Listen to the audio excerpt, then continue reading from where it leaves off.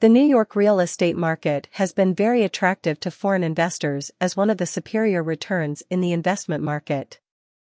According to various real estate brokerages, there was a decrease in foreign buyers in New York over the last couple of years and especially during the lockdown.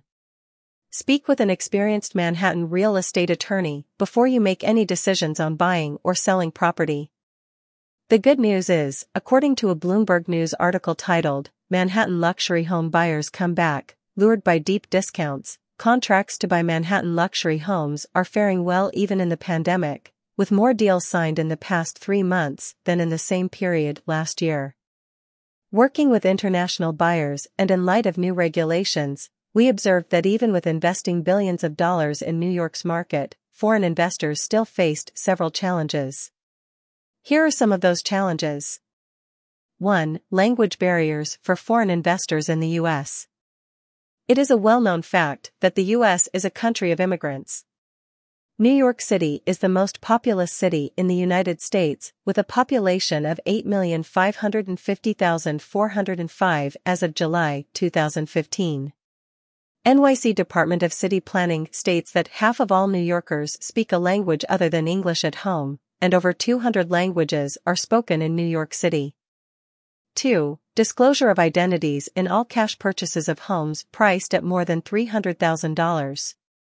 According to the Geographic Targeting Orders, GTOs, U.S. title insurance companies are required to identify the natural persons behind shell companies used in all cash purchases of residential real estate.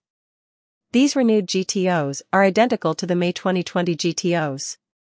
The purchase amount threshold remains $300,000 for each covered metropolitan area, including New York City.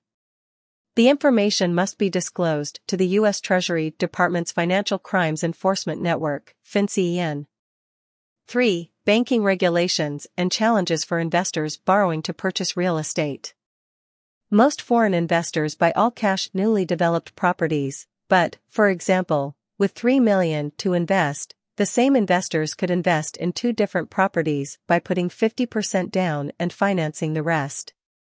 4. Investing in property tax liens in New York. While for the American owner it is a norm to pay real property taxes on a property owned, many other counties do not have real property taxes, thus it is not uncommon to meet foreign investors in the USA who miss their property tax payments and faced with the tax lien situation.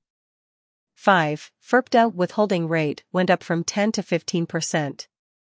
The IRS website states, the disposition, sale or exchange, liquidation, redemption, gift, transfers, etc., of a U.S. real property interest by a foreign person, the transferor, is subject to the Foreign Investment in Real Property Tax Act of 1980, FIRPTA, income tax withholding.